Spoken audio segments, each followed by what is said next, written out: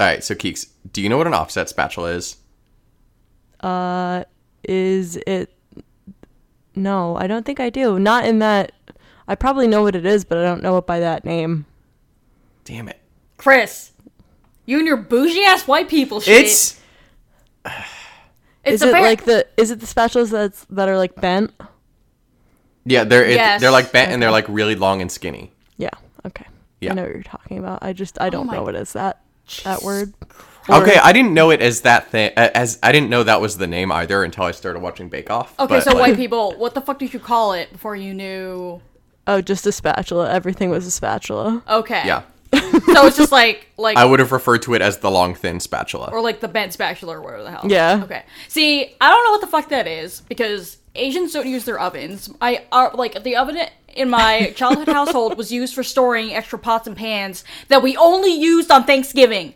That makes sense. But yeah, no. So Chris and I were in Bed Bath & Beyond today, screaming at each other about whether or not it was white people spatulas. Shit. Yes. Oh, of course it's a fucking white people thing. Chris, why would you even argue with her about that? Oh, no. I did not argue that it's a white people thing. Yes, Kristen, I tried to prove her wrong that it's white people shit by asking you if you know what an offset spatula is. Of course it's white nonsense. No, I knew it was white. I mean, honestly, like most of like dessert baking is white nonsense. Yes. Yeah, I know. Listen, we deep fry all our shit because we're smart. I mean, yeah. You're not wrong about that. Like my favorite, now that you say that, I'm like, my favorite kitchen utensil is like one of Quinn's coworkers is Thai and got us like this big nice rice spoon from Thailand. And I'm like, this is the only thing I ever want to use for anything. I can understand why would anyone need any other kitchen tools? It's just like right? big, like, it's like half spatula, half spoon. It's wooden. It's bad as fuck. It has a loop. You can hang it if you want to. I'm like, yeah. This is the best kitchen tool of all time. No, that's real. See, honestly, that's you part get of it. That's part of why I hate baking, because you need so many new other things. I'm trying to get more into baking because I've been watching Bake Off. Don't get piping things. No, cooking stuff is more worth it than baking stuff. I mean, I agree with you. But... See, get a sous vide before you get any other baking nonsense. Oh, that's what I could ask for my birthday. Whoops. Oh well. Sucks to suck. Anyway, that's all right. All right. Well, I got Ireland lodging basically paid for. It's fine. When we have a podcast. Should we record the podcast, or I was supposed to say, is this baking podcast? No, this is white people shit podcast. Bake apparently. pod. Bake Wars pod. Aw, that's adorable. Except I don't want to do that. All right, anyway. Be a great crossover episode. Oh my god. Holiday oh my special. God. Can you please shut up?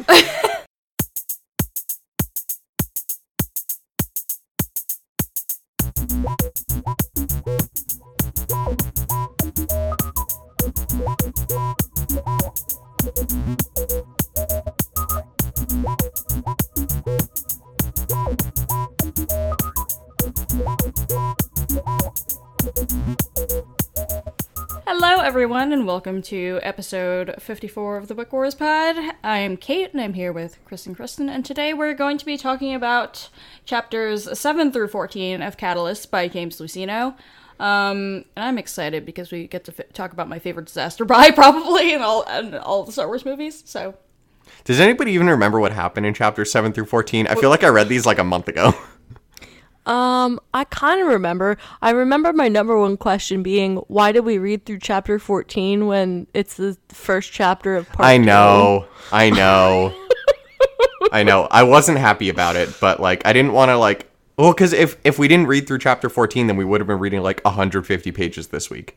I mean... And? Okay. Because we've done it before. It's fine. We've done it before, and I've gotten complaints. Oh, from Kate or from whom? From both of you. Oh. That doesn't sound like me. No. I don't know her. I don't acknowledge your question, and I refuse to respond to it. Anyway, what are we drinking? Oh, I wasn't going to drink because I already had 2 big IPAs before this because I didn't eat today, so I wanted to go get a burger. I'm drinking a Big Guns, which I've had on the show. No, I am. I'm drinking a Big Guns, which I've had on the show before, but it's only 4.2. It's a session IPA from Sounds like whatever it's called, Fort George. Sounds like a good way to not drink. I mean, 4.2 to me is basically like Eh, We didn't have any Rainier left, so fair point. It's basically water. it's less alcoholic than Rainier is. Fair. That's hilarious. I'm drinking literal water. It's a small boy. Oh, actually, A small boy. nope. Finished. Nope. Hang on. You're drinking nothing, Chris. All right, now I just finished my literal water, and I also have half a glass of day-old Darjeeling tea. Half a Did you say glass. Half a cup. Liver water? Just finished my water. There, you put a word in there. I'm gonna amplify it when I edit. Yeah, go back to the tape. Let's- Liver water. Just like love my liver grandma water. used to drink. This is Back in old really, country. really cooking pod today. We're really getting into the culinary Culinary arts. delicacies. Well, yeah, we were just talking about offset spatulas because white people shit. And I don't know where I'm gonna put that, but Chris really wanted it to be recorded, so I thought it would put it potentially somewhere. be funny. because it was stupid. Anyway, no, it was funny. It was fine. Kate, what are you drinking? I am drinking Hendrix out of a glass with nothing because today's a dumpster fire. Fuck yes. It is Today June 20th. is a goddamn dumpster fire. Yep. Today is June 26th, and the Supreme Court has just decided that Muslims aren't people, so yeah. I'm also, like, vaguely eating dinner. So Stay it's fine. tuned on the Book Wars pod to find out what other people are not people. Yep. Just remember, everybody, when you get to the prison camps, bribe the guards to put our podcast on the loudspeaker. Oh, it's a good one, Chris. I like this. I want to get more hits. Oh my god. I am Okay. also, like...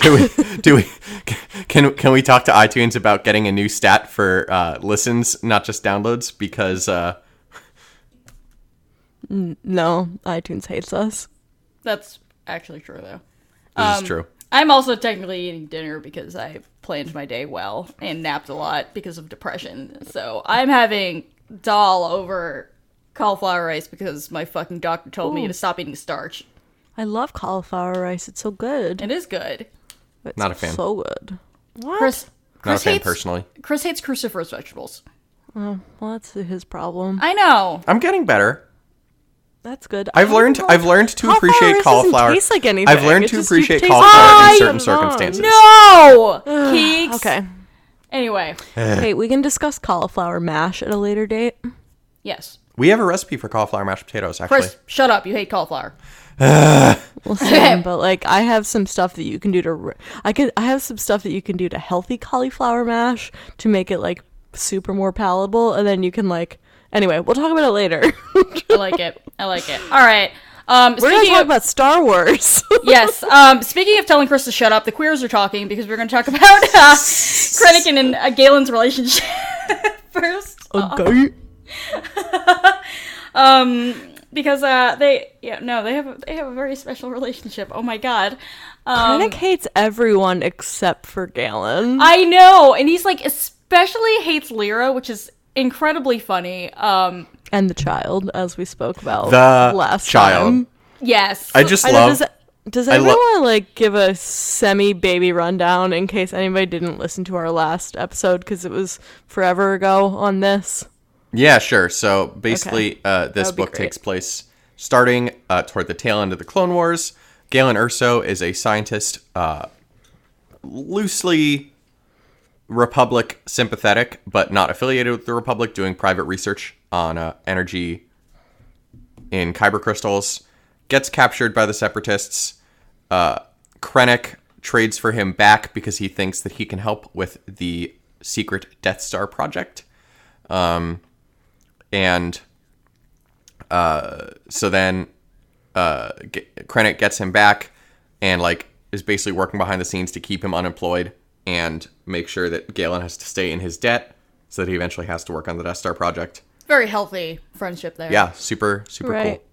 Which he doesn't want to do because he's mostly a pacifist. Yes, Their whole exactly. family He is a mostly pacifist, and Krennic knows if he actually told him that he wants him to work on a weapon, he would not do it. Also, I think my favorite random thing is that this book came out before Rogue One, and so obviously was written like well before Rogue One. And yet somehow James Luceno could just magically tell that it was going to be such a fucking meme that Krennic doesn't know Jin's name. Oh my god, it's so funny. Just repeatedly. How is the I love child? it so much. Jin. Yes, the child. So good. It's incredible. Yes. Anyway, thank you for that recap, Chris. I just wanted to make sure if we have any listeners that may also be equally depressed and not want to go back and listen to our first episode, that they're not out of the loop. Yay. Previously on Book Wars Pod. Nice. That's right. Only if we can get Tom Kane to do the I know, the Clone Wars voice. war. All right. Oh my god, Keeks. Listen, you That was know so it's my fun. favorite thing. You know Keeks, it's my favorite thing. We told you about that, right? What? How we saw him at Oh, no, All you Star didn't. Comic Con. Yeah. So he was Oh, at that's All Star Comic Con incredible. and he was on a panel with John Jackson Miller. And this is, for folks wondering, this is how we got our last bonus episode, our small interview with John Jackson Miller, who's Yes. a lovely person. And thank you again to John Jackson Miller at JJM Far Away. Anyway, And Bria. at Chaos and Bria. at Chaos Bria for For- facilitating the whole thing. Yes, but so both JJM and Tom Kane, who is the voice of many characters throughout your childhood. Oh, I didn't realize he was the clone guy. Clone Wars. Now they did War we until he started doing the guy. voice. Well, Oh my god, it's incredible. well, he does a lot of things. So he is that guy. He's Yularen. He's Yoda. Mm-hmm. And he is now Admiral Akbar because the original actor passed away. Rest in power, buddy. I know, right? So yeah. So To be clear, he's Yoda in Clone Wars and Rebels. He is not. Frank Oz is still Yoda in the movies. yes. Thank you. Yes, but it sounds kind of like Frank Oz is getting up there in years, and so when they have to re-record some lines, sometimes he fills in a little bit. I don't know. But- Maybe possible. Don't quote me on that. That is not necessarily. I would lean towards saying Frank Oz probably did the whole thing for Last Jedi. Well, yeah, yeah, That's all I would say. I don't think Frank Oz did the sure, shows. It was a very short scene where he set a tree on fire. indeed.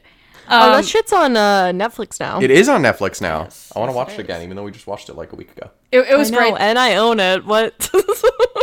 I know, Oh my right? gosh. matter. It was great though because he in the exhibit hall he was tabling not too terribly far away from JJM, and so like every so often you would like hear him doing impressions of various things, and it was pretty good. I just want to hear him like do the Book War spot outro in that voice. That Doesn't would be matter. amazing. That would be amazing. This has been extremely off-topic Star Wars pod. At least we're I talking mean, at about least Star we're Wars. talking. Yeah, I was gonna say. Okay, one in a row, right? We're know, not talking about yeah. spatulas anymore. But yeah, so just to end that story, we didn't know all of the different things that Tom Kane did until he just started like running through the voices on this panel, and it was amazing, including fucking like incredible. the voice at the beginning of Clone Wars where it gives you like the The news update. The yeah, holonet update. thank you. The HoloNet update where Yes. it's like separatists have taken the planet of Dathomir, blah blah blah, like Oh my all that gosh. shit. That's pretty good, Chris. I know, right? Thank you. After the fortune cookie, right? Yes, After the blue text fortune cookie. right after the fortune cookie, exactly. Anyway, I wanted to talk about space queers, so we're gonna go back to that. So obviously this book has a lot of bearing on Rogue One, and especially on the, I guess you could call it a prologue that starts the movie off when Jin's a kid. But this just like this particular section of the book just made me laugh really, really hard because, of course, you've got that beginning of Rogue One where Krennic's like, Lyra back from the dead. It's a miracle. And, like, he hates her so much in this book. Like, he seems to really resent her for, you know, taking Most up Galen's... Yeah, like, taking up Galen's time and influencing his thought process and, you know, talking to him and existing in the same room. Like Krennic is very possessive of Galen for a whole lot of reasons. You know, because Galen can really save Krennic's ass on this project, and you know, they used to be best buddies apparently, and probably hung out all the time. And now there's like Lyra in the picture, and Krennic's like, "Hello." Yeah, and it's really interesting because kind of looking at other times that we've seen Krennic, obviously we've seen him in Rogue One, but we also saw him tangentially from a certain point of view in Pablo Hidalgo's story, Verge of Greatness. And in that story, it's told, Kate, I can't tell if you want to say something, because, sorry, Kate's like very, very helpfully chewing away from the mic, but she's like facing the other direction, like holding a finger up, and I can't tell what she wants. Anyway, so in Verge of Greatness, My food is good. in Verge of Greatness, we get kind of Tarkin's point of view as Alderaan is being destroyed, and him kind of remembering his battles with Krennic in Rogue One, and particularly the destruction of not just Jeddah, but Scarif. Thank you. The destruction of the base on Scarif. And then you get kind of like switches to Krennic's perspective on Scarif and like thinking about that same moment, and like them basically like Tarkin being like, Krennic's nothing. He's just an engineer. And then Krennic being like, Tarkin's nothing. He's just a soldier. Like, just like this like active like hatred of these two like people who think they're opposites and are very clearly the same person. And a lot of people These online, petty queers, yes. I swear. Well, it was super God, petty, so and a lot of real. people online were like very like being like, I'm reading very explicit sexual tension in here. And we also know from a certain point of view that from God, what is the mouse droids of MS something and men. Yeah. of MSE? Sorry, Something I'm and not men. helpful. Yes. I remembered that it was a play on of mice and men. Anyway, the mouse droid story, we know that TK421 was in a relationship with Krennic, or excuse me, with Tarkin. So we do know that Tarkin is gay, canonically. And so basically the question here is Krennic gay also, like putting these puzzle pieces together? Oh, of Or is he MSC6 queer and men. rather? MSC6. Thank you. Of MSC6 and men, thank you. Sorry, I looked it up. And who's that by, since you have it open? Oh, I just closed it. Damn it, sorry. It's Garrett- Vamp, I'll look it up again. It's Garrett E. Schmidt. Thank you. Kate's the best. You're welcome. So, based on literally nothing but Krennic's, except for my own But life. like, is that? Hold on, not to be. Is that canon? Because I didn't think we knew that was Krennic. You Tarkin, you mean, in Tarkin. the mouse droid? Yeah, sorry. So it's not explicitly said, but if you look at the textual clues, there's nobody it could be that's not, like, Tarkin is the only person that it could be. Right, and I know, I don't remember who brought this up. It was a million episodes ago.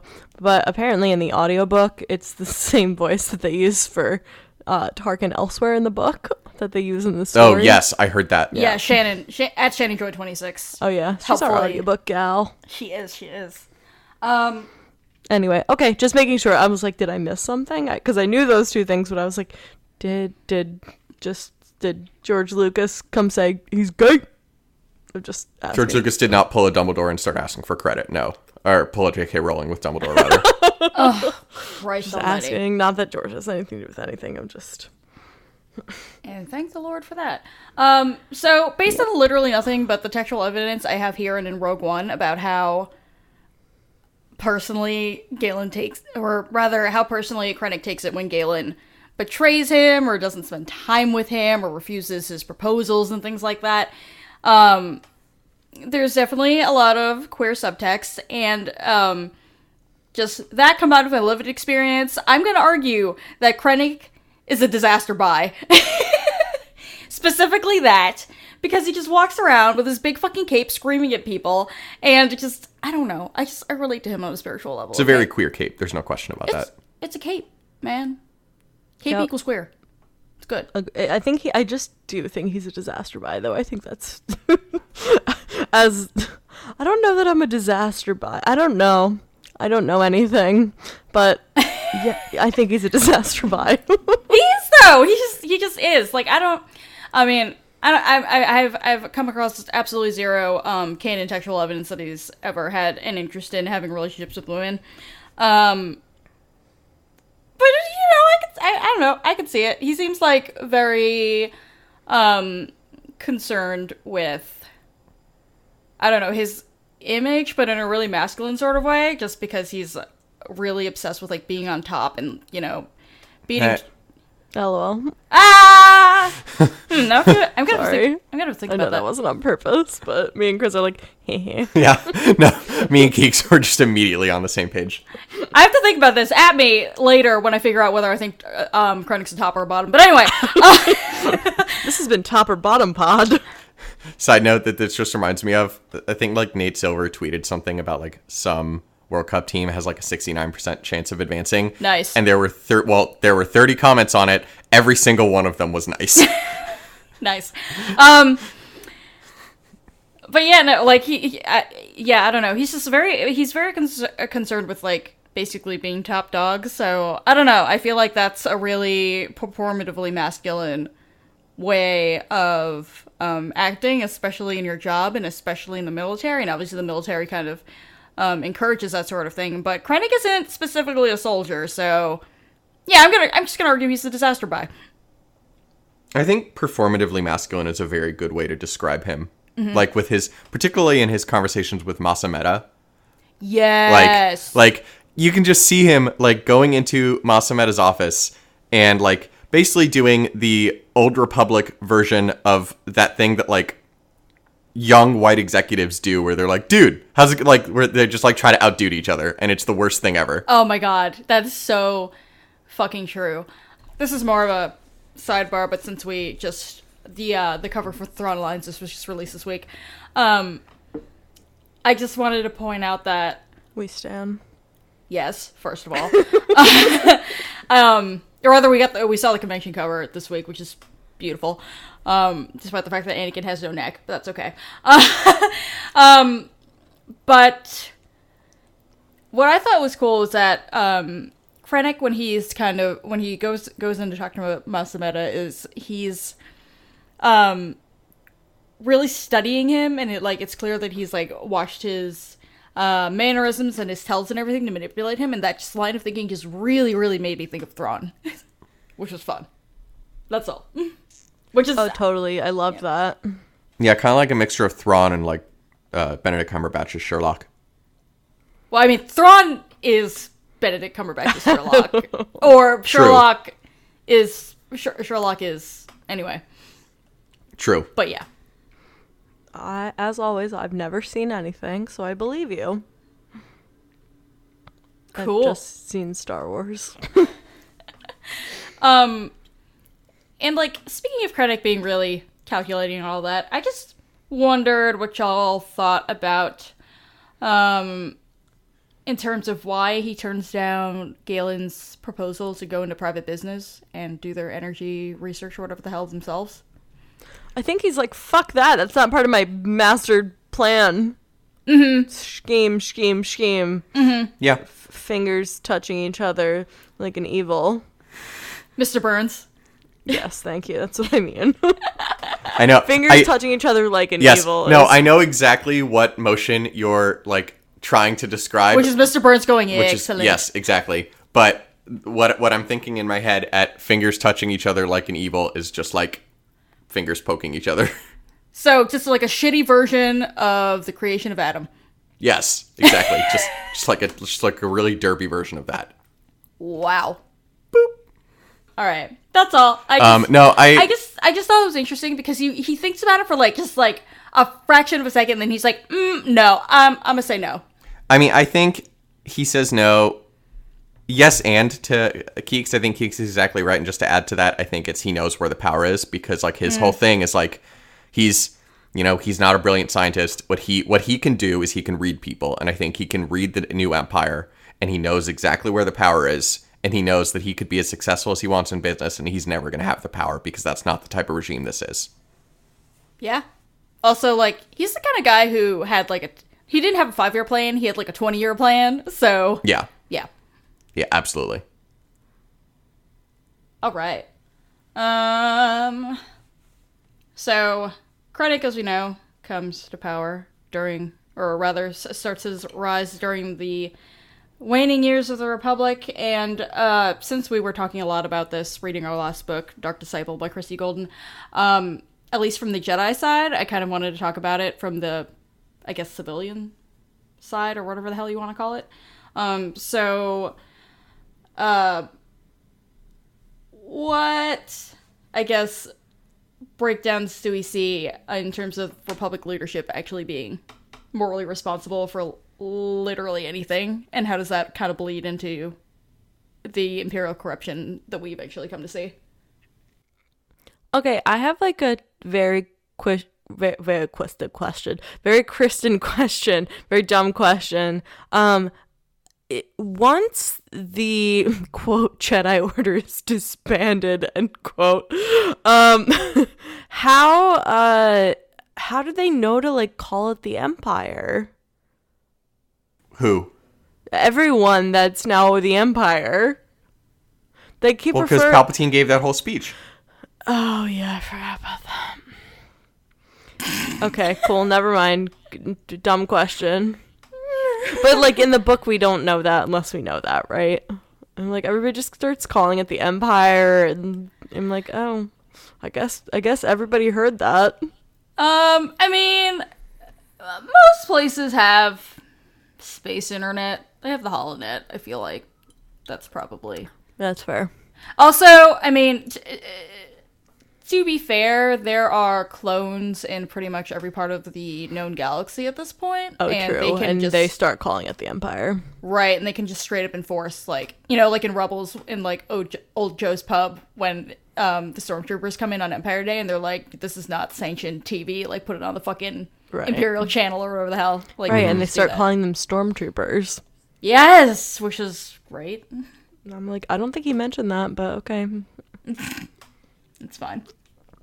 Anyway, sorry. That was, a stupid thing that doesn't matter that I was wondering about. Anyway, No, you're fine. Continue. I mean, talking about how information spreads under a authoritarian regime is an important thing to talk about. Can't relate. Can't relate at all. But yeah. Y'all were going to say something important as well. More a thing. I was going to say, just like talking about how like the breakdown in Republic institutions. I mean, you see a lot of it just happen in war, right? Like kind of boundaries bleed over in war. And you see this whole meeting between all the different, the scientists and the military people. And like this very, Dr. Strangelove kind of meeting in the beginning when they're first discussing the... Ooh, great comparison. Thank you. Right? You like that? Yeah. Ew, don't say that on the pod to me. That got weird. We're not married. Go on. I'm editing that out.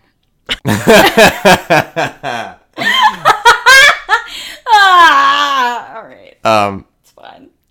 Anyway, I lost it. I'm gone.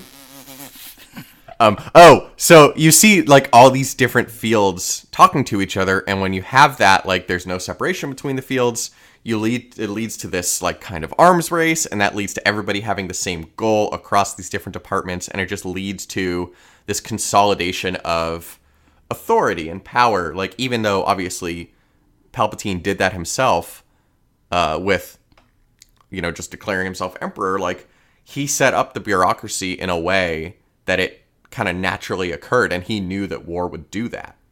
Right. And also, to your point about the arms race, I just want to point out that, like, at the point where you're creating weapons of mass destruction just to make weapons of mass destruction faster than your enemy, that's a little alarming. I mean, it's a little alarming. It's also very reflective of human history, though. Oh, no, exactly. I mean, this book is very Cold War. Yeah. Very relatable content. And who knows what the hell is going to be happening by the time this drops. But, no, I mean, it's absolutely true. But if we're talking about the late Republic / early Empire having any moral high ground, well, good. There is none, right? Yeah. Yes. Also, so this is kind of a throwaway line, but I just wanted to point this out here, that it sounds like the Death Star project, even in the late Republic, led to the creation of what would become the ISB, so the Imperial Security Bureau, or what would you compare that to, like the CIA, basically? Yeah, it feels like a very OSS to CIA post-World War II transition. Yeah. Absolutely. It's a throwaway line, because I think Krennic's at a party or something, and he's vaguely talking about, the government having eyes and ears in places, and I was just like, oh, that's kind of intriguing. Like, I never even thought about what the origins of the ISB would even be, you know? Like, it's just this expansion of, you know, government departments or whatever the hell you want to call it. That I thought was intriguing. Yeah, absolutely. And this is a little lower on the outline, so I'm going to skip around a little bit, but like, that's part of this creation of this state of constant war that we're in, because like, and you see it in the first conversation that Lyra and Krennic have, where Lyra is like, didn't you say the war is over? And Krennic's like, oh, there's just a few holdouts like on Umbara and some other places. And like, I thought Umbara was really interesting that they're one of the ones that are still holding out. Yeah. Well, when you have a Jedi fuck the whole thing up and try to betray everyone, that's neither here nor there. But watch the Clone Wars. Yeah. Anyway. Explain Watch that the for Clone people Wars. who don't know what the fuck you're talking about. I know what oh, you're talking so about for once. sidebar. About Umbara. There, so the Clone Wars has one arc covering the battle on the ground there, and the Jedi General who is featured in his clone units. His name is Pong Krell. Pong Krell is actually, I don't know if is he specifically a double agent? He said he's working for Dooku, didn't he? No, he said he wants to work for Dooku. He is like preparing to defect and kind of building his resume of like murdering a bunch of clones in the process. And so he basically is like doing his best job to lose as many clones as possible and accomplish as little as possible to prepare to defect to Count Dooku. And then he is discovered and killed. It's the worst.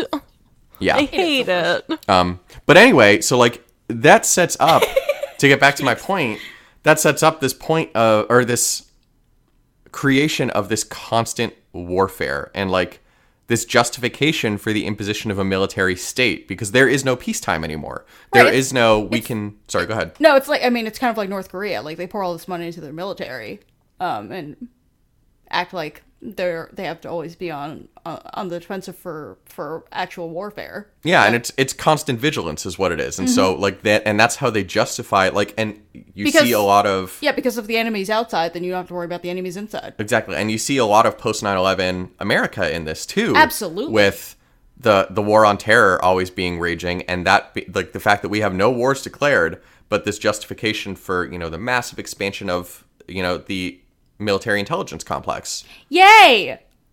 Yeah, that's a whole different discussion. It's a sad day, guys. But so it's just interesting, and like how it's interesting how well thought out this plan was by Palpatine and Mas Amedda and the powers that be, that like we see this seamless consolidation of power from a government based on laws in the Senate that was somewhat dysfunctional to like people were placed in the right places, and Palpatine knew exactly where the levers of power, to borrow a phrase from Jason Fry's short story, knew exactly where the levers of power were, and seamlessly slid into this government based on personal relationships with Palpatine and Mas Amedda and just where the power is. And you see that with Krennic, like knowing instinctively that he needs to butter up Mas Amedda and get him on his side, knowing like how to get to the Emperor, like kind of like knowing like in Rogue One where he's like, so I'm still in charge, you'll speak to the Emperor, which like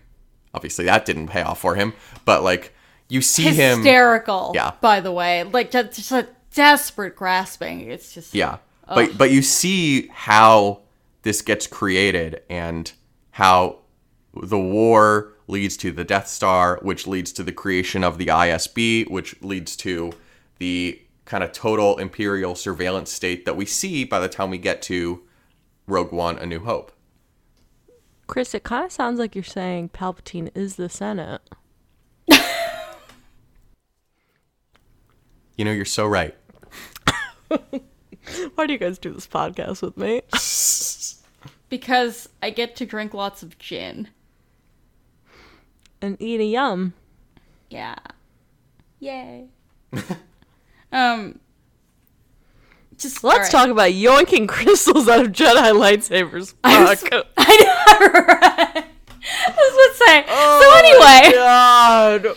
I know. I love how that's a sub point of this same point. I'm like, yeah, these are all things, and then it's like, and all those fuckers we killed. Yoink. Yeah, so I don't really have anywhere to go with this point other than the fact that I found this incredibly disturbing. So this is the point at which Krennic's really trying to bring Galen in under false pretenses to work on the Death Star. I can't say Death Star anymore because I have Invisalign. Death Star. Anyway, so he's just like, look, you can experiment with all the crystals you want. He's just got a case full of Kyber crystals, and Lyra's like, you know what these are, right? And Galen's like, yeah, great, I have all these crystals to play with, I'm so happy. And she's like, bitch, these came from Jedi lightsabers. From dead Jedi lightsabers. And it's just like, it really goes beyond, somebody like Dooku who keeps lightsabers as trophies. They're just dismantling these things that are, first of all, works of art, and second of all, extremely personal to every Jedi. We hear over and over again in the films, this weapon is your life. Like, it's like pulling someone's soul out. It's sick. Like, it's just, I was so disturbed. Oh, absolutely. And I think it speaks to kind of the premeditatedness of, like, I mean, obviously we know that the takeover in Order 66 was premeditated, but, like, it speaks to, like, oh, it's so convenient that not only did the Jedi attack fail, but we also, like, completely had this plan in place to take over all their shit and take their lightsabers and get the crystals out of them. And also, like, they yoinked these off dead bodies and they totally just left the dead bodies there, and it's disgusting. Like, it's just, ugh. And, like, the rest of the super well-crafted, carefully crafted lightsaber hilts. I don't know why that bothers me more. I mean, like, the Kyber crystals super bother me, but I'm like, all the what was it, a book that we read, or was it somewhere? Where did we learn about all the lightsaber? Where did we get more, like, lightsaber creation lore? Ahsoka has some. Oh, okay. The Ahsoka book has some. The Clone Wars TV show has some. Has a lot. With the arc with the younglings going to Ilum. The Gathering, yeah. That's Right. Okay, yeah. cool. Gunji. But we learned that the hilt are as much as part of it as the Kyber crystals are, which is like when Problematic Blueberry builds his first lightsaber and has a blaster in it. Kanan's like, what the fuck? Also, okay. God, Kanan's such a dad, and I love it. This is absolutely an aside, but all of you should listen to Rebels Pod. What they're doing is they're basically doing what we're doing. They're doing a deep dive into Star Wars, episode by episode, just watching Star Wars Rebels. But they hate Ezra's first lightsaber, and it cracks me up because they're just like, why is this, like, stapler gun shooting gumballs at people? Which is my favorite thing. No, Keeks, that's a really great point. And Chris, you mentioned Gunji from the Gathering arc of Clone Wars, and Chris, I know he's like your favorite. Gunji is my favorite. Free Gunji. That's I was gonna say that's the Chewie. That is not the species. Wow. Racist. Yeah, right? Jesus. That's the Wookiee. They're not all the same, sorry. Kristen. I know, I'm sorry. That's what it's like, filed in my brain under Chewie when it should be filed under Wookiee. I understand. Oh God. Yeah, but you need a cross index in your brain. Jesus. Thank you. It's a search function. Yeah. For Kristen. Maybe she'll remember people's names. But one of the points they make, as y'all both were saying, is the craftsmanship on lightsabers is also really, really key. And Gunji happens to make the rare lightsaber that's actually made out of wood, and it comes from wood from Kashyyyk. But yeah, I don't know.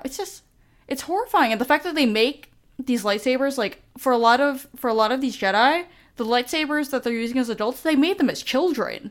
It's just, everything about it is incredibly disturbing to me. Like this isn't even a real thing that is happening, but I'm so fucking disturbed by it. Like, truly. It's like scalping people. It's really gross. Yeah. Ugh. I know. I kind of read that and I just kind of wanted to vomit a little bit, but, whatever. Anyway. Shall we talk a little bit more about the Death Star? Can't say Death Star. Death Star! Blah, blah, blah. Alright. Yeah, we can a little bit. Did we, do we know that the I mean, I know that we knew that the Geonosians were involved, obviously, because of a number of things. The Rebels episode arc comes to mind, but Ghost of Geonosis. Thank yes. you. Yeah, well, yeah, that one's really aptly named, but it's not like I was gonna remember it. But did we know that, like, straight up they were just like, they're not? Are they larvae? What are they called? Drones. Drones. Fuck. Sorry. Like, they're like bees. Yeah. Did we know that, like, straight up drones, like, started building the Death Star? I don't think we have any other, at least to my knowledge, word of this besides in this book. Yeah, I don't think so. Because this all takes place after all the arcs with Poggle the Lesser in Clone Wars. Yeah. It's fucking wild. Right? Yeah. I also appreciate, and I think, I don't know if you, Kate, or Kristen put this in the outline, but I do appreciate kind of, like, filling in the gaps between, like, oh, this is how we get, like, the Death Star outline at the end of Revenge of the Sith, but also why the fuck does it take 19 years to get the rest of it? Yes, like, this is finally giving me at least a little bit of a picture of, like, how slowly it took to build the first Death Star. I can't say Death Star anymore. Oh my god. I just want my teeth to be straight. Unlike me. Well, and we see Zing. not only that, like, it would be my thought that, like, if the drones were building it, they wouldn't be building, like, the weapon dish thing, because they didn't know what the fuck weapon was going to be in it. I'm like, why don't you guys, like, build, like, the where people sleep and, like, cafeterias and, like, like, why are we building this dish when, like, you guys don't even fucking know shit about shit? No, that's actually super true. Like, what bad planning. That's actually, like, low-key my favorite thing about this. It's just so military to, like, I think it would look cool if this is a big round thing with a dish in it. Well, I was gonna say, what it does Hashtag go... the dimple. Ugh, I hate the word dimple. It does go a little bit towards... I mean, obviously, we know that every single planet, that works directly on the Death Star, oh my god, I can't say it, is eventually, completely obliterated. But it also shows why, like, pretty much the entire Geonosian species was obliterated, because they worked really closely on a lot of really important things. Yeah. Yeah. But it's just funny because, like, it's just so classic bureaucracy of, like, figure out what the weapon looks like first and then figure out how to get there. Oh my god. It's so true, though. I just want to say, though, I kind of enjoyed, the fact that, Poggle's just there kind of, like, fucking shit up at every turn, because he's just, like, I don't know what his, like, goal is, besides that he likes trolling people, so I relate to that on a spiritual level. But yeah, so there's that. Yeah, okay. We talked about the scene with Vader, blah, blah, blah, blah. Alright, so the only thing that I have left to talk about anyway are just some, like, kind of one-off, like, thoughts I had. Like, these are literally non-sequiturs, but they're observations that I thought might be interesting. Unlike the rest of this podcast and all of us just, like, fucking screaming. Yeah! Exactly! Just this has like really that. been one-off pod, because there was a lot, like, I don't, maybe Kate has, like, a better, there wasn't, like, a ton of plot movement, like, there were only a couple things that happened, but there was just, like, a lot of shit that, like, I think we all wanted to talk about. Yeah, I think we got, like, a lot of information about the timeline of things and how things work and, like, all this other stuff, but not... Yeah, basically the whole point of this whole thing was, hey, Galen, you want to come work for the Empire? Ha ha ha ha, and that's about it.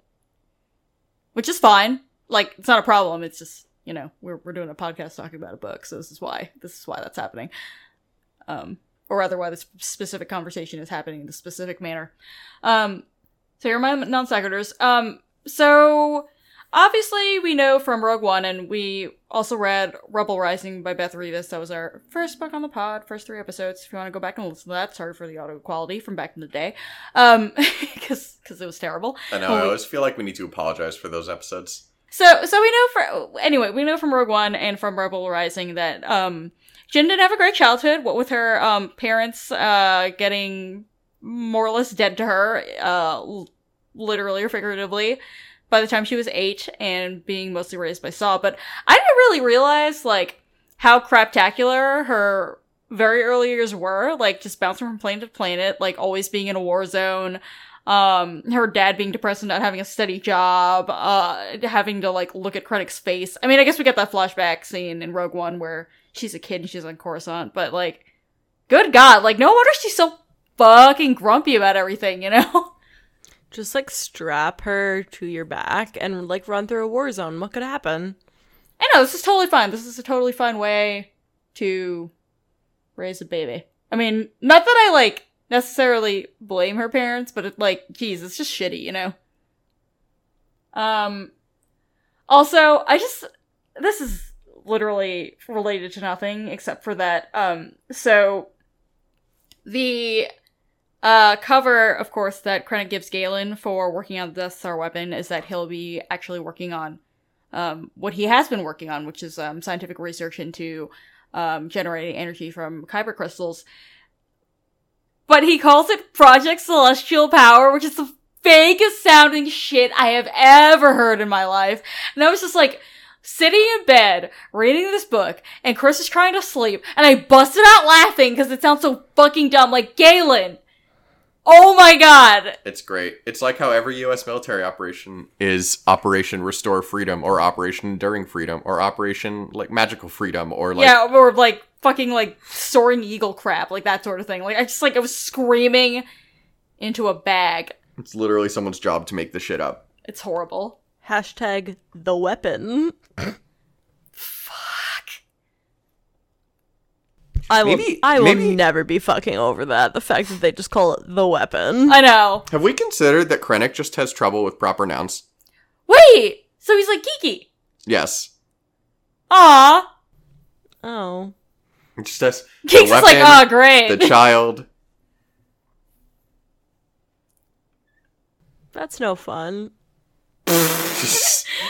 Kristen's like, this is fun. I'm having fun. Well, anyway, that's the pod. Yeah. I think that's it, though. No, honestly. Unless any of y'all have any just one-off thoughts about anything. I'm excited to keep reading. Yay! Yeah, I'm excited to go back to this. It's been a few weeks. Yeah, I'm between reading this and a book that I'm reviewing for the Tashi Station blog, which is I would say it is somewhat less enjoyable than Catalyst, so I'm, switching back and forth. Yeah. That means the review is going to be fucking enjoyable. True. I hope so. Just it's my first one. For the blog. No, anyway. look at us all go. I know. We're doing things. Well, you have to finish yours because I don't know what you're doing over there. I know. Chris had his first review on Tashi Station on the Tashi Station blog today, or Monday, or whatever the fuck day. I did, yeah. If you're keeping up with the Marvel comics, I reviewed the latest Darth Vader arc, issues 13 through 17, Burning Seas. Read it. It's great. It was fun. Yeah. Which we are not keeping up with the comics on the podcast because Marvel is racist. Correct. Or rather, they are being run right now by a white guy who thinks it's cool beans to pretend to be a Japanese guy in order to make money. Yes. Yes. Which is dumb. Yep. Hey, Dad, can you do the outro? Sure can, Kristen. Thank you all for listening to this episode of the Book Wars Pod. Next week, we're going to be continuing with Catalyst by James Luceno, reading chapters 15 through 21. In the meantime, hit us up on Twitter, Facebook, Instagram, and Tumblr at Book Wars Pod on all those platforms. bookwarspod@gmail.com if you want to email us. And Chris is even actually updating the Instagram these days. Sure after I screamed at him last week. Yep. Anyway, in the meantime, rate, review, and subscribe to us and the Tashi Station radio mega feed. It is the best way for people to discover the show. We know that you listen. We know you haven't reviewed. Review us. Yeah, bitch. Awkward silence. I'll wait for you to review us. I'll wait. Oh my god. You're not doing it. I see you. This is why you're dad. Yeah. Oh god. I will turn this podcast around. Oh my Anyway, fuck. If I you hate have you. the means and are so inclined, also please donate to the Tashi Station Radio Patreon and give us coffee at coffee.com/bookwarspod. I'm doing this new thing now where if you donate to our coffee for every $3 we get, I will post a picture of Hamlet, our hamster. Ooh, I like that. Yeah, so donate for more pictures of my fluffy son. He's really cute. He's so cute. I'm gonna probably take a picture of him at some point for the gram. Yeah. Anyway, those really do help us cover our hosting production costs. So if you're able, if you could donate just a little bit, we would always love it. Our theme song is Whiz Bang by Poddington Bear. Our logo and artwork are by Joe Butera Design. Thank you, as always, for listening to the Book Wars Pod. And for Kate and Kristen, I'm Chris, and we will talk to you next week. Whoa. Yay. But Keeks, if you scream and your microphone doesn't work, do you actually make a sound? Cool. All right. Bye, I love Keeks. you guys. Talk to you soon. Love you. Bye. Bye-bye. Bye.